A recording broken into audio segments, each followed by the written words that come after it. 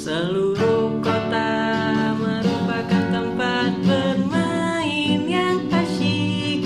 Oh senangnya, aku senang sekali. Ya, kembali lagi di acara kesayangan kita, Delta, deretan lagu tangguh. Kembali lagi di siaran anu-anu episode ke-7. Episode 7 ya? Episode 7. Masih bersama saya Ernesto Dan saya siapa nama saya hari ini ya? Tahu. Teten Cengcaremen. Teten Cengcaremen. Dia siaran anu-anu seperti biasa, siaran yang membahas hal-hal yang anu di bidang game dev yang sangat anu-anu. Ya. Nah, hari ini kita sudah kedatangan tamu lagi nih. Bintang tamu ya? Iya. Silakan diperkenalkan diri. Ya, nama saya Ucup bin Sanusi. Wah, Mas Ucup. Ucup. Mas Ucup ini bekerja di mana? Di anu-anu Mas. Oh, di anu-anu. Orang dalam berarti ya. Anu-anu. Baik. Oke, Malam ini kita mau ngomongin apa sih? Ya ini kan kemarin lagi rame-rame ya di berita OpenEmu itu sebagai salah satu website. OpenEmu itu apa sih? Dia itu salah satu website terbesar sepertinya ya, yang memang dia itu punya arsip ROM.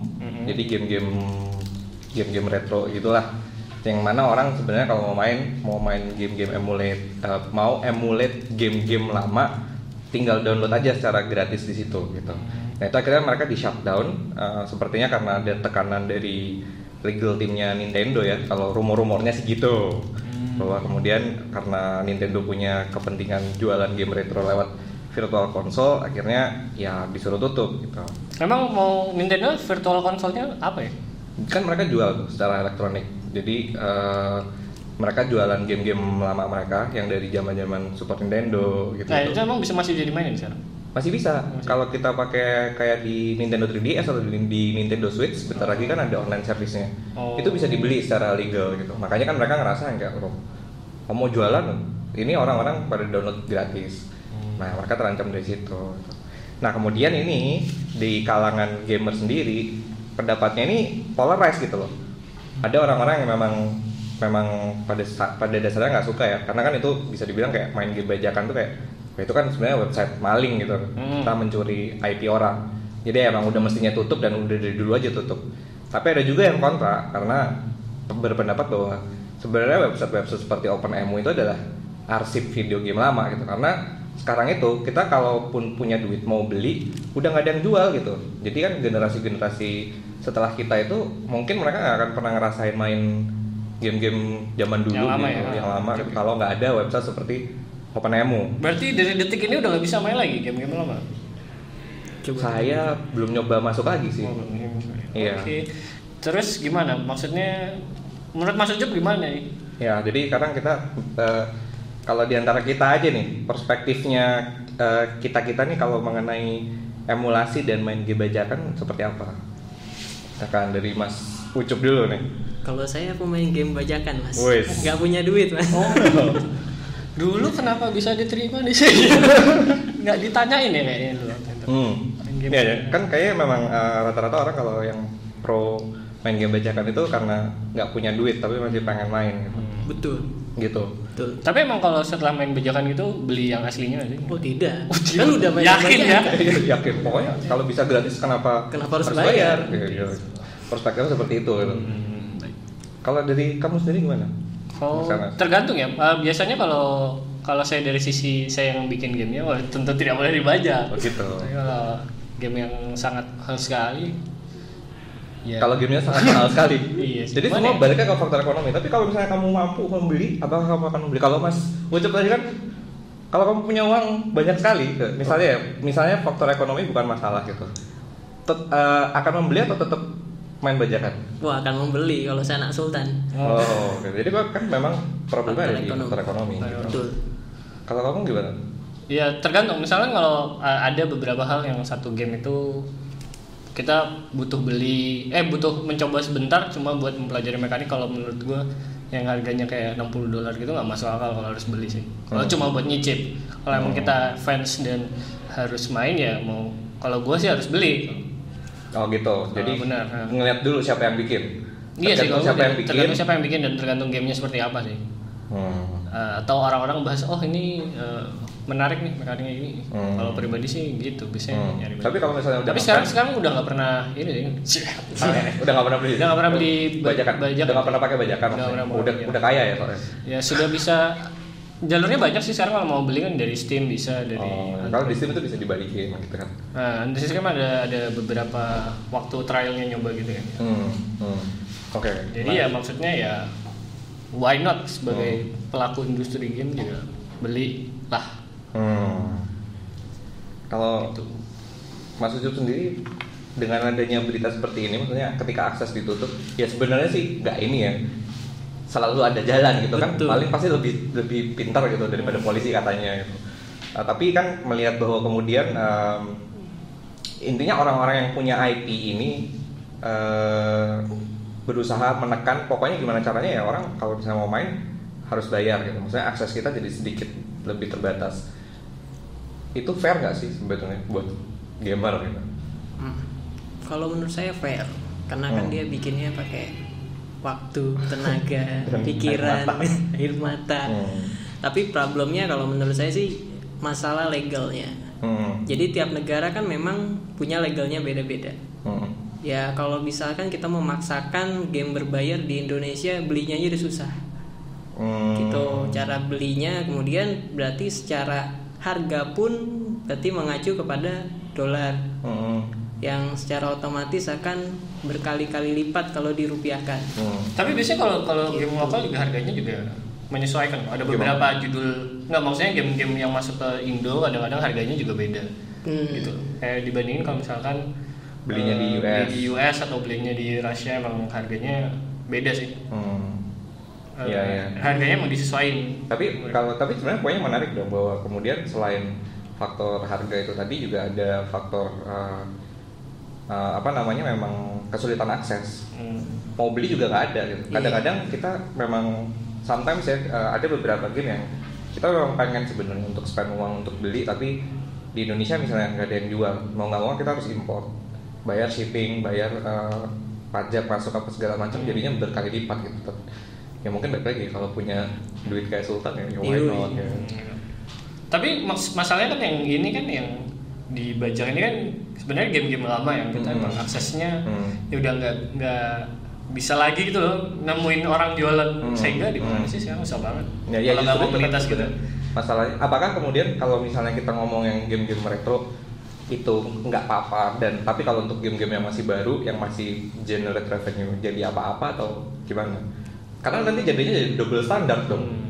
Jadi kan kayak aku nggak setuju kalau begini-begini gitu. Atau aku setuju tapi kan jadi kalau menurut saya sebenarnya kan secara hak cipta juga suatu produk itu akan menjadi milik publik ketika setelah berapa tahun gitu. Ada gitu juga ya? Ada. Iya ada setelah berapa tahun gitu. Nah kalau memang tapi itu US kan?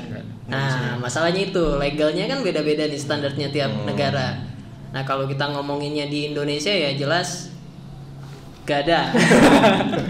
Gak ada ya kayak gitu kan. Oke. Jadi kalau balik lagi kalau masalah itu kan hitungannya hak cipta kan. Ya kalau masalah hak cipta balik lagi ke legalnya di masing-masing negara gitu. Pro kontranya pasti beda gitu. Ya mungkin ini ada kaitannya juga dengan kita selama ini juga tumbuh besar kayaknya memang kita sudah terbiasa gitu ya mengkonsumsi pirated content gitu. Kayaknya dari dulu juga dari zaman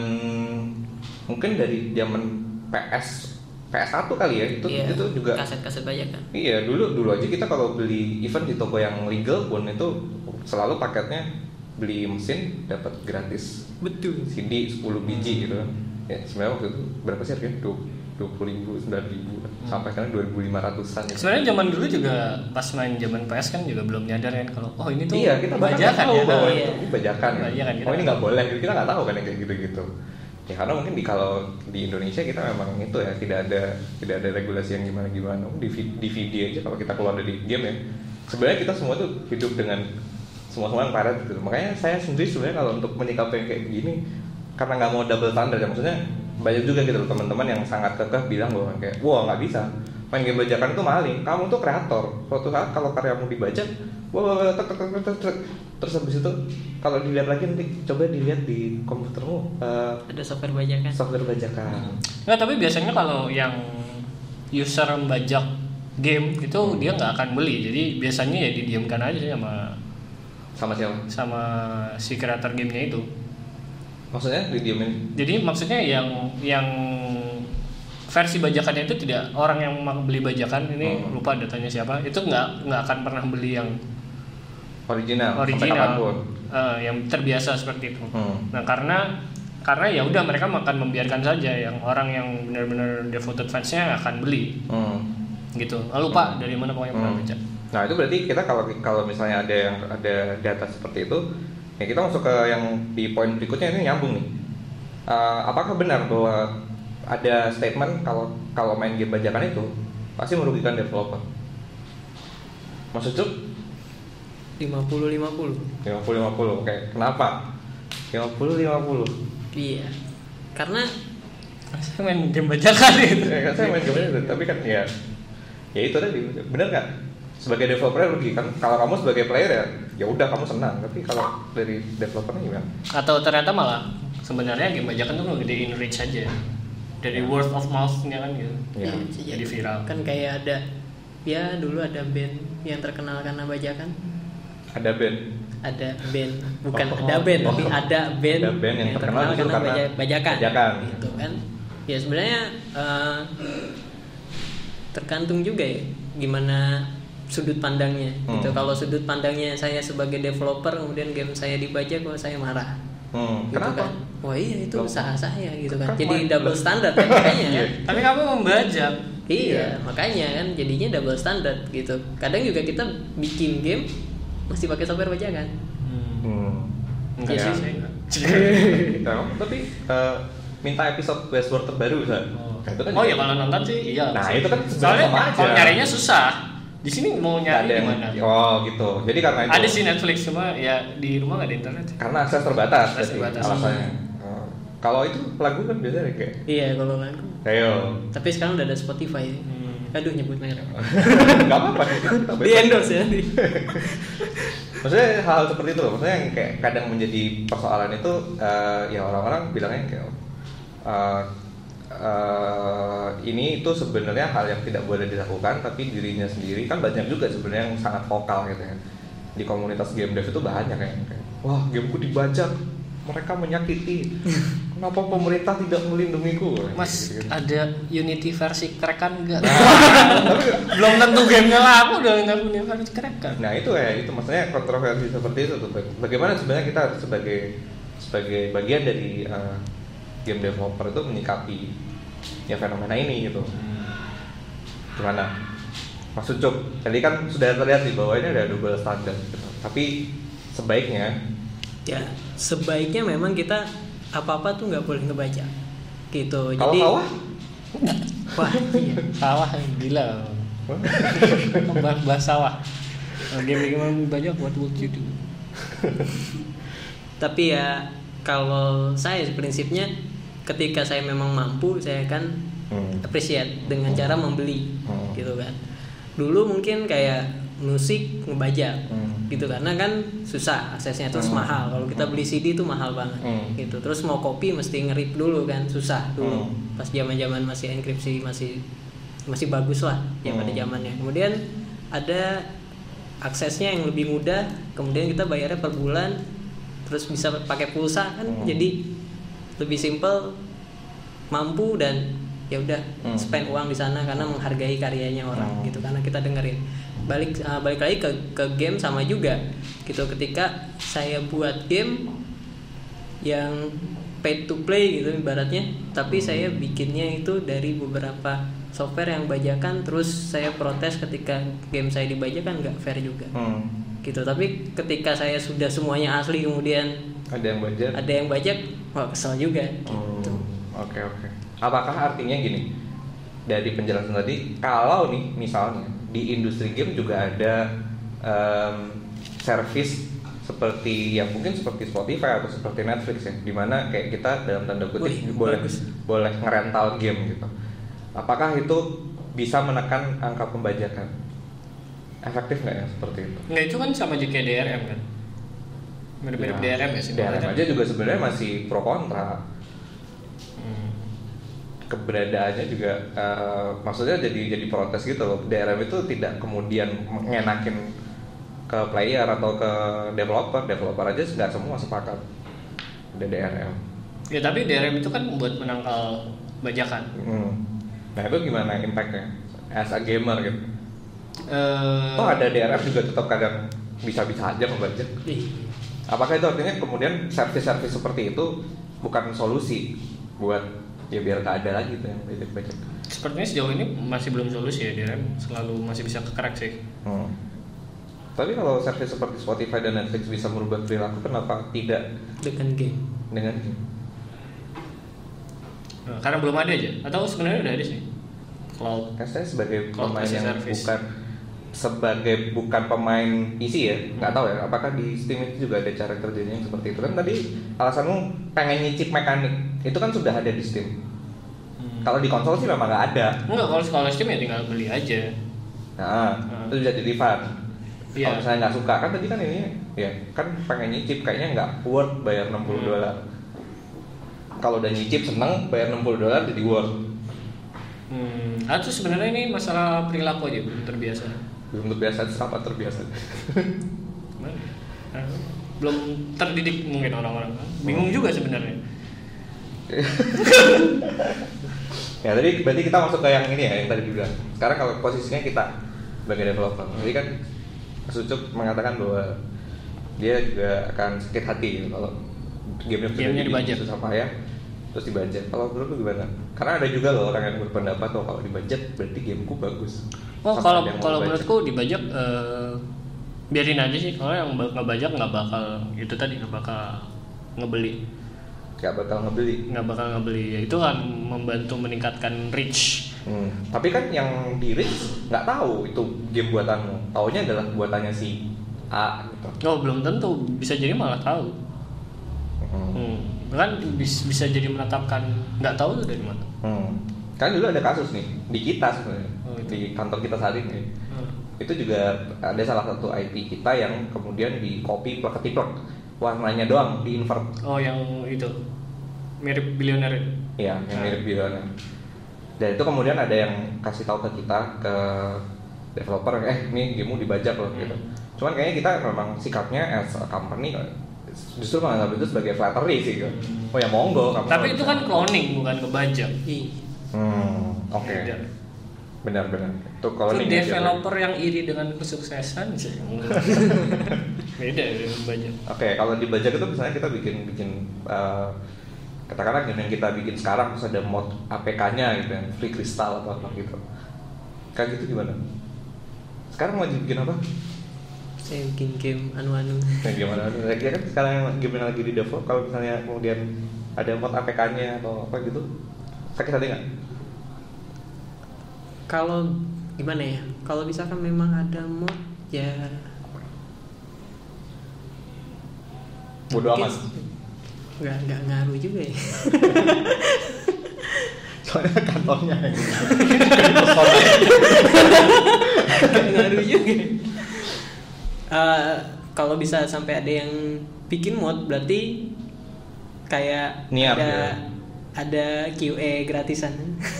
Gitu ya perspektifnya ya? Iya, bisa perspektifnya bisa seperti itu. Oke. Gitu, kalau orang bisa sampai seniat itu untuk ngemod, berarti ada sesuatu ketertarikan dia untuk kayak ngoprek sampai segitunya gitu. Kalau misalkan kayak ini terlalu gampang nih, ya udah nggak usah ngapain di crack gitu. Kalau kayak game-game yang nggak laku gimana ada modnya kan? Oke. Kalau misalnya gamenya sudah mulai ada modnya, berarti gamenya sudah mulai laku, tapi ada yang harus kita tutupi. Oke. Itu bisa jadi bahan refleksi kita juga ya. Bahwa kemudian kalau misalnya bisa sampai kayak gitu, berarti security kita QA gratis. Bagus tuh perspektifnya. Oke, jadi kalau dibalikin lagi nih secara keseluruhan tadi di poin pertama itu kita sendiri sepertinya masih polarized ya. Kita sepakat untuk tidak sepakat mengenai yang game bajakan. Kalau saya sebenarnya bodo amat sih sama yang bajakan. Saya biasa ya, benar bodo amat. Bodo amat. Nah, ini juga bodo amat. Berarti kita enggak, kalau Mas Ucup itu pro bajakan. Pro bajakan. Nah, tapi kalau gamenya dibajak marah. Iya, kan Kalau saya 50, tidak 50. mau double standar. Kalau mau bajakan terserah kamu, mau beli ya terserah kamu. Intinya sih saya tidak mau menghakimi orang yang main bajakan gitu. Terus kalau mengenai emulasi tadi sebenarnya sudah disebutkan ya, bahwa sebenarnya kalau dalam kasus ini artinya apakah itu artinya si pemilik IP yang salah, karena memang benar kan kalau ada di US ada regulasi yang bilang bahwa itu udah jadi public domain, berarti yang pro bilang enggak, ini konservasi game-game lama, itu yang benar. Apakah seharusnya website seperti OpenEMU atau website apapun yang menyediakan ROM gratis itu tuh harusnya dibiarkan dan justru didukung? Itu poinnya mungkin lebih ke minta izin kali ya. Gitu. Kalau nggak dikasih, gitu. Kalau nggak dikasih, ya. Ini kan berarti nggak dikasih kan? Nggak dikasih. Iya. Soalnya sebenarnya kalau udah lewat segitu kan udah bukan lewat masa prime time-nya buat mereka menghasilkan duit kan, game-game tersebut. Sih. Makanya kan ini yang disorot. Maksudnya mending ada regulasi kayak misalkan boleh masuk OpenEMU tapi harus 20 tahun lebih gamenya or something. Ya, ada kutipan menarik. Saya pernah dengar inovasi itu lebih jalan duluan ketimbang regulasi. Gitu. Ya, memang jadi, selalu seperti itu. Memang selalu seperti itu kan. Jadi ya ketika ada kasus ini pasti dari pihak legal akan memperhatikan lagi untuk masalah regulasinya. Gitu. Oke. Bukan domain kita untuk ngurusin regulasi. Ini topik sensitif ya. Biasanya sebagai penutup ini mungkin ya. Biasanya main bajakan ngambilnya dari mana? Game yang kamu bajak terakhir kali apa? Yang kamu bajak atau kamu mainkan? Kamu mainkan bajakan terakhir kali apa? Ya, dan Pro kenapa? Evolution Soccer. Oh, 2000. itu kayaknya semua orang ngebajak. Makanya. Ya, semua orang ngebajak. Karena harganya lumayan kan di Steam. Gitu. Saya nggak tahu. Enggak, tapi itu sih EA kan ya? Bukan. Bukan. Itu Konami. Konami. PS. Yang satunya tuh FIFA ya. FIFA juga. Maksudnya kan orang-orang EA juga katanya pernah apa namanya? Ada orang nge-pitch ke boardnya EA terus bilang ini gamemu kira-kira menghasilkan berapa? Bisa mengalahkan apa namanya FIFA nggak? Artinya FIFA tuh emang udah segede gitu duitnya, gede banget. Yang artinya kalau dibaca juga mereka nggak akan hard salesnya mereka sih.